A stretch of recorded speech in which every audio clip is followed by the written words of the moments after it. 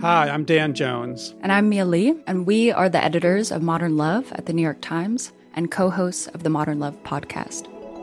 We read love stories for a living. And by love stories, we mean essays written by real people about all forms of human connection. We're talking about everything from first dates to funerals, from sibling rivalries to new love at 85. On our show, we're going to bring those stories to life. We'll hear from the writers and also from the people who are written about. Relationships are the most important things in our lives, and the people that tell us their stories are just so brave, like way braver than I think I am most of the time. Yeah. They're so honest and so vulnerable. And listening to the stories, I feel like you absorb so much wisdom and you get a sense that you're not alone. You can follow Modern Love wherever you get your podcasts, so you'll never miss an episode. We hope you'll join us. New episodes are out every Wednesday. From the New York Times, I'm Michael Barbaro. This is The Daily.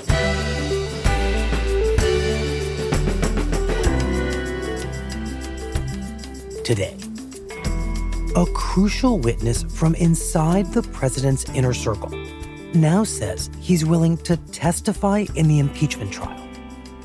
The question is whether the Senate will let that happen. Julie Davis with the latest on the impeachment. Plus, the Iranian retaliation begins.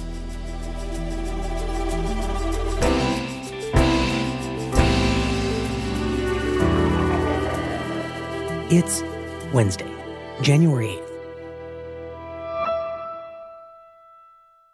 Julie Davis, the last time that we talked about impeachment on The Daily was basically the day of impeachment in the House. What was supposed to happen following that historic vote? After the House impeachment vote, the Democrats went and had a huge news conference. December 18th, a great day for the Constitution of the United States. A sad one for America that the president's reckless activities necessitated our having to introduce articles of impeachment. They talked about the significance of the historic vote. And so I view this vote, as something that we did to honor the vision of our founders to establish a republic. And everyone expected that they were then going to get a timetable for where this is going next. When are they going to send these impeachment articles over to the Senate? We have legislation approved by the Rules Committee that will enable us to decide how we will send over the articles of impeachment. We cannot name managers until we see what the process is on the Senate side. And somewhat surprisingly, Nancy Pelosi hedges. You would wait to send the articles until you understand what the Senate's going to do? We'll make a decision as a group, as we always have, as we go along.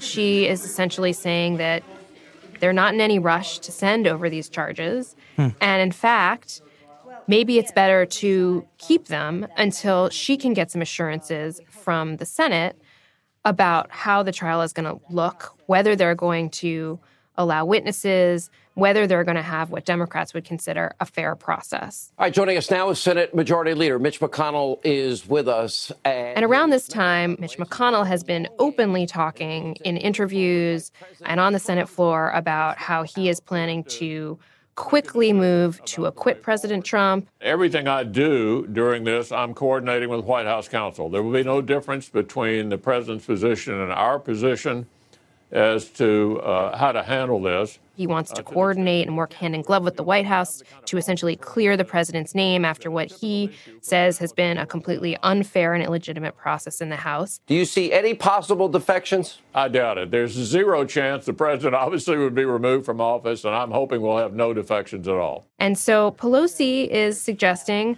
Leader McConnell has stated that he's not an impartial juror, that he's going to take his cues, in quotes, from the White House.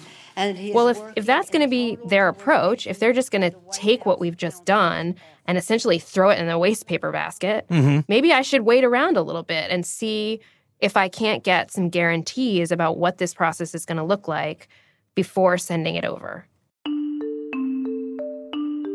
And Julie, to the best of your understanding, what is Pelosi's thinking about how holding up this process changes anything in her favor? Well, there's two issues here. One of them is the issue of a fair trial is important to Democrats, but it's also important to a handful of moderate Senate Republicans who could be key if they were to side with Democrats in forcing McConnell to change the rules of a trial, to allow witnesses, for example, or to allow some new evidence to be introduced. She's thinking maybe that sort of tweaks the political calculus that McConnell is facing and persuades him that he's really going to have to make some of these concessions if he wants to have his conference united among Republicans on how a trial looks.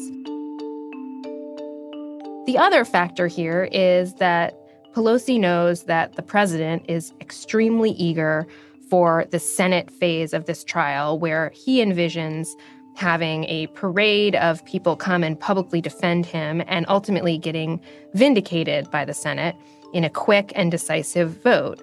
So part of this calculation, I think, is maybe the president is going to lean on McConnell to say, let's just get this done. If it's going to take more witnesses, if it's going to take some more concessions from our side, let's just do it because I want this trial to start. So the gamble here is that one way or another, waiting this out will somehow benefit Pelosi and the rest of the Democratic Party in this process.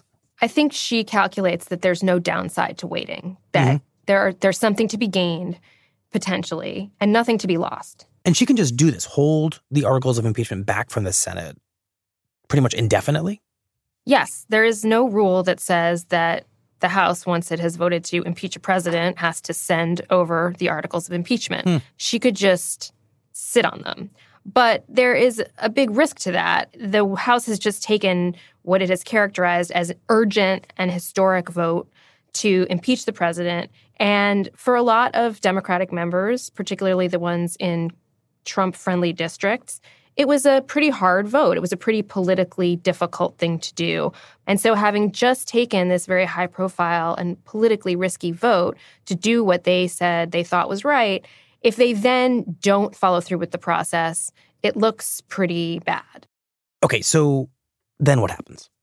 So then the House finishes its business for the year and they adjourn without ever sending over the articles of impeachment and essentially leave the question up in the air as everyone goes home to their districts for the holidays. In a highly unusual step, the Speaker of the House continues to hem and haw about whether and when she intends to take the normal next step and transmit the House's accusations over here to the Senate. And rather than reacting in the way that Pelosi may have thought that he might have, Mitch McConnell seems really gleeful. Some House Democrats imply they're withholding the articles for some kind of leverage. And he's basically taunting Pelosi and saying this strategy that you think you have of trying to pressure me to do something is never going to work. I admit, I'm not sure what leverage there is in refraining from sending us something we do not want. So we'll see. We'll see whether House Democrats ever want to work up the courage to actually take their accusations to trial. But then, as everyone goes home for the holidays and is with their families and celebrating Christmas and taking a break, things start to happen that appear to vindicate, in some ways, Pelosi's decision to wait. Like what? First, you have Lisa Murkowski, Senate Republican, a moderate, gives an interview where... For me to prejudge and say there's nothing there, or, on the other hand, he should be impeached yesterday, that's wrong. In my view, that's wrong. She says she's disturbed by the fact that McConnell has said that he's going to coordinate with the White House on the trial. She's sort of suggesting she might be open to this argument that this is not fair or that somehow this is short-circuiting a process. Then a few days later, Democrats are hoping that new revelations by the New York Times that President Trump overruled his own national security to hold up military aid to Ukraine is a potential impeachment game changer. Our colleagues at the Times published a big investigation about the machinations inside the Office of Management and Budget, the White House Budget Office, around President Trump's decision to withhold this military aid from Ukraine that's at the center of the impeachment saga. And in response to all of this, this news story shows all four witnesses that we Senate Democrats have requested, Mick Mulvaney, John Bolton, Michael Duffy, and Robert Blair, were intimately involved and had direct knowledge of President Trump's decision to cut off aid in order to benefit himself. Democrats like Chuck Schumer, their minority leader, are basically saying this is exactly why we are saying we need to have witnesses, we need to have the ability to review and admit new evidence in a Senate trial. Simply put, in our fight to have key documents and witnesses in the Senate impeachment trial, these new revelations are a game changer. Because the argument is the impeachment charges themselves are based on obstruction of Congress, the fact that the president and the White House directed all of the administration not to testify to the House in the impeachment inquiry and not to give documents that would be evidence. We don't know how these witnesses will testify. We don't know what the documents, if we get them, our hands on them, will say. Maybe they'll be exculpatory of President Trump, or maybe they'll be further condemning President Trump's actions. We don't know, but we should see them, regardless of what they say. So this unexpectedly eventful holiday season seems to be proving Pelosi's strategy right to some degree. It's making her case that you moderate Senate Republicans, you Senate Republicans who maybe are facing re-election next year, you may want to think twice before you just snap to and follow Mitch McConnell's lead on how this trial is going to go. So, Julie, by the time the holiday break comes to a close, has anything really changed here? Well, a little bit, but it's only after everyone gets back from the break and the Senate reconvenes that something happens that really reshuffles the picture.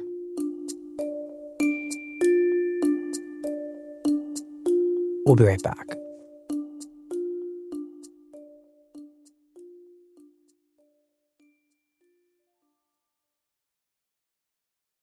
When times became uncertain, Womply pivoted their technology platform and committed to help small businesses and self-employed workers get approved for their PPP loan.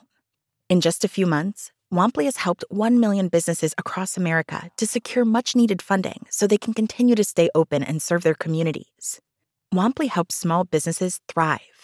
Visit womply.com to learn more. So, Julie, what is this development that, as you said, starts to reshuffle this picture? Welcome to Inside Politics. I'm John King. We begin the hour with the just-breaking major news related to the Trump impeachment inquiry. The development is that John Bolton, the former White House National Security Advisor, who has been one of the figures that Democrats have most wanted to hear from throughout this impeachment inquiry, puts a statement up on his website saying he's now willing and ready to testify in a Senate impeachment trial. I would be willing to testify if the Senate issues a subpoena demanding his testimony. Let's get straight to the State Department. And Bolton is a person who left the White House last year under pretty tense circumstances. He broke with the president, and everyone has been wondering what Bolton has to say. Bolton has until now been complying with the White House's directive not to cooperate in the impeachment inquiry. And while the White House is downplaying the significance of Bolton's announcement, Democrats see him as a potentially key witness. His lawyer has indicated in the past that he actually has a lot to say, that he has knowledge of a lot of conversations and meetings that would be relevant to the House impeachment inquiry, but he hasn't shown up even after the House Democrats asked him to. So Democrats are in this position where they know he has information that's material and they can't get it. And all of a sudden, he goes public and says, actually, if the Senate wants me to talk, I will talk. And Julie, why do you think that John Bolton, who we have long regarded as a very loyal Republican figure, I mean, all the way back to George W. Bush, he is a foot soldier in the kind of Republican national security apparatus. Why would he suddenly say, I am willing to testify in a way that could hurt Trump? Well, that is the million-dollar question that everyone immediately began speculating on as soon as he came out with this statement. And there's a few theories. Democrats' favorite theory is, ironically enough, that this person who they have detested as a super hawk and a loyalist to Trump might actually be the hero who has really damaging things to say about the president, who will be the one who had direct conversations with him in a way that could tie President Trump to what he is accused of in the impeachment articles. Because remember, during the impeachment inquiry, they were not able to get access to any of the people who had direct conversations with the president about linking aid to investigations or any of the other key accusations that they were making. So Bolton could do that. There's another possibility, too, which is that he, having been a part of the National Security Council at the White House, is very keen to make it clear that he did not agree with some of these decisions that the president was making, particularly with regard to withholding military aid from Ukraine. And since we already know from our colleagues' own reporting that he actually had meetings with the president trying to talk him out of freezing military aid to Ukraine, he wants to essentially flesh out that picture that the president was going in one direction and he couldn't stop it. But there's another possibility here, too, which is that John Bolton is loyal to President Trump, and perhaps he wants his day in the Senate to say things that are going to exonerate the president. Julie, given that we don't know exactly what Bolton would say if he testified, what does this turn of events mean for Pelosi's strategy of holding back the articles of impeachment, this gamble that she took, in order to ramp up pressure on Republicans to hold the kind of trial that she wants them to have? Well, I think it really sort of proved out her thesis, which was there was no downside in waiting, because as it turns out, the pressure has mounted. Now, instead of sort of a theoretical discussion about what if we wanted to call witnesses, senators are faced with the prospect of an actual human being who a lot of people want to hear from as a witness actually coming forward and saying, yes, I will appear if subpoenaed. So it's a more concrete thing that they're facing. And that makes the negotiation that still has to happen between Chuck Schumer and Mitch McConnell about the terms of this trial a lot more complicated. So let's talk about those negotiations and what we expect to happen in the Senate. How are members of the Senate responding to this development and to all the other developments that you described as happening over the holidays? Well, not surprisingly to anyone who has followed Mitch McConnell. Well, hello, everyone. Happy New Year. He has completely dug in. I wanted to make sure you understood that we have the votes once the impeachment trial has begun. And on Tuesday, he announced that he plans to move forward with this impeachment trial, even without an agreement on whether to call witnesses or whether to admit more evidence. What's good for President Clinton is good for President Trump. We'll get around to the discussion of witnesses. We got around to the discussion of witnesses after we got through phase 1 20 years ago. And the Democrats are where they were, which is protesting and complaining and saying they don't want to go forward with a trial until they are assured of at least the possibility that they are going to get to call witnesses and possibly ask for new documents as well as part of this process. But it's also put the moderate Republicans and some of the folks who were up for re-election under intensified pressure, because while they are willing to go along, it seems for now, with starting a trial without committing to witnesses, it's not at all clear what they're going to do when they are faced with the actual question, which they will be at some point, of should we subpoena John Bolton or not? Should we issue subpoenas for other people or shouldn't we? And that's a question that will really affect what kind of a trial President Trump has in the Senate. So you're saying that even if the Republicans come up with rules for a Senate trial that does not commit them to having new witnesses, that it's still somehow possible that someone like John Bolton might get called in the middle of this trial? Right. So how it would work from here on out is that at some point, Nancy Pelosi would send the articles of impeachment over to the Senate. The trial would begin. Each side would give its opening statements. And then at any time, a Democratic senator or one of the Democratic impeachment managers from the House could move to call a witness, and that would lead to a vote. And that is a vote that could put a lot of moderate Republicans, or rather the few moderate Republicans there are in the Senate, in a really tight spot. And who are those moderate senators, and how many of them are required to vote to have someone like John Bolton end up testifying? Well, this is a tricky question. It would take 4 Republicans to side with the Democrats, who control 47 votes, in order to make the majority that would be necessary to do something like this. And that's because normally in the Senate, you have the vice president who breaks ties. But in an impeachment setting, the Chief Justice of the Supreme Court presides over a Senate trial. So there's no tie break from the vice president? No. And what's needed is a simple majority. So if 4 Republicans were to side with the Democrats, they could control the process. The Republicans who are in play here are Mitt Romney, Republican of Utah, who has been very clear that he wants to hear from Bolton. I'd love to hear what he has to say. He has firsthand information, and assuming that articles of impeachment do reach the Senate, I'd like to hear what he knows. But has also said that for now, he's content to start a trial without an upfront commitment that will happen. Susan Collins of Maine, who's up for re-election, has already said that she would be open to witnesses potentially.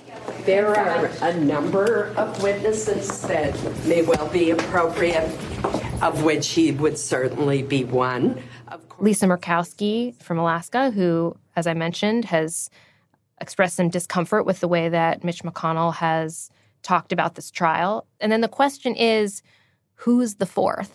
And that's a real question. And that is one of the things that when Bolton came forward, we all wondered whether there would be sort of a groundswell among Republicans for hearing from someone who they know well and who clearly has something to say and is making it clear that he's willing to say it. So far, the dam isn't breaking, but it would just take 4 Republican votes to side with the Democrats to force someone like John Bolton to come and testify and furnish information that could totally change the course of the trial. So for now, it seems like this strategy is working. Well, at the moment, it's looking like it panned out pretty well. It might produce some new revelations in a trial that we never really expected to produce much in the way of new revelations. This has been a very predictable process from start to finish. In the House, everyone knew that the House was going to vote on the articles of impeachment, and then the Senate was going to quickly move to acquit President Trump with no muss, no fuss. And now it looks like, well, the acquittal is not really in doubt, but the path that gets you there is a lot more windy and a lot more uncertain. And that is a place that did not look likely even a couple of weeks ago. So you could say that this has paid off for the Democrats because it's at least opened the door to a bit more of a thorough process than they thought they were going to get. But the longer you wait to start a trial, the less control you have over the events surrounding what else is going to be going on in the world when the impeachment trial unfolds. And that was really demonstrated last week when another issue that has nothing to do with impeachment began to overshadow all of this. And that was the strike that President Trump took against Qasem Soleimani, the Iranian general in Iraq. And that has totally rejiggered the conversation, reordered the priorities for the moment on Capitol Hill. So even if things are not going to change very much on the fundamentals of the trial, I think Democrats are in a place now where they recognize it's time to move forward. And the articles ultimately are going to have to move to the Senate.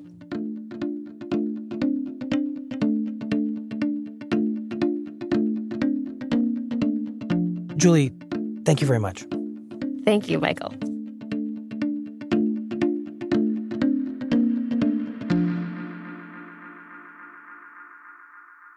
We'll be right back. You don't need to hear about how much life at home has changed. You already know. But how about ways to make life at home a little better? Ecobee makes smart home devices like motion and temperature sensors, thermostats, and a camera that are all connected through a service called Haven, and an app that connects you to everything. It's a hands-off smart home monitoring solution for eyes and ears when you're away, and more comfort and security when you're home. Imagine what your home could be at ecobee.com. Here's what else you need to know today.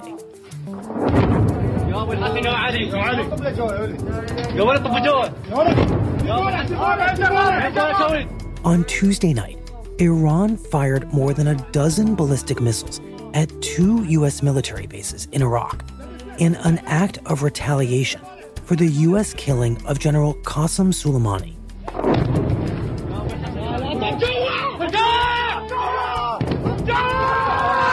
In statements after the attack, Iran was quick to say it did not want war with the United States, and it discouraged further escalation.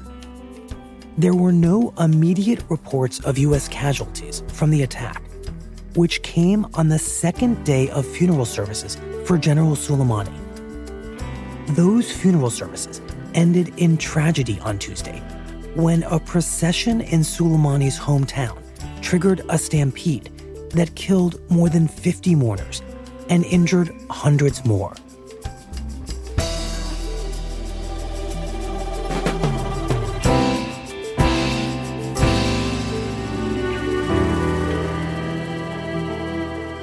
That's it for the Daily. I'm Michael Barbaro. See you tomorrow.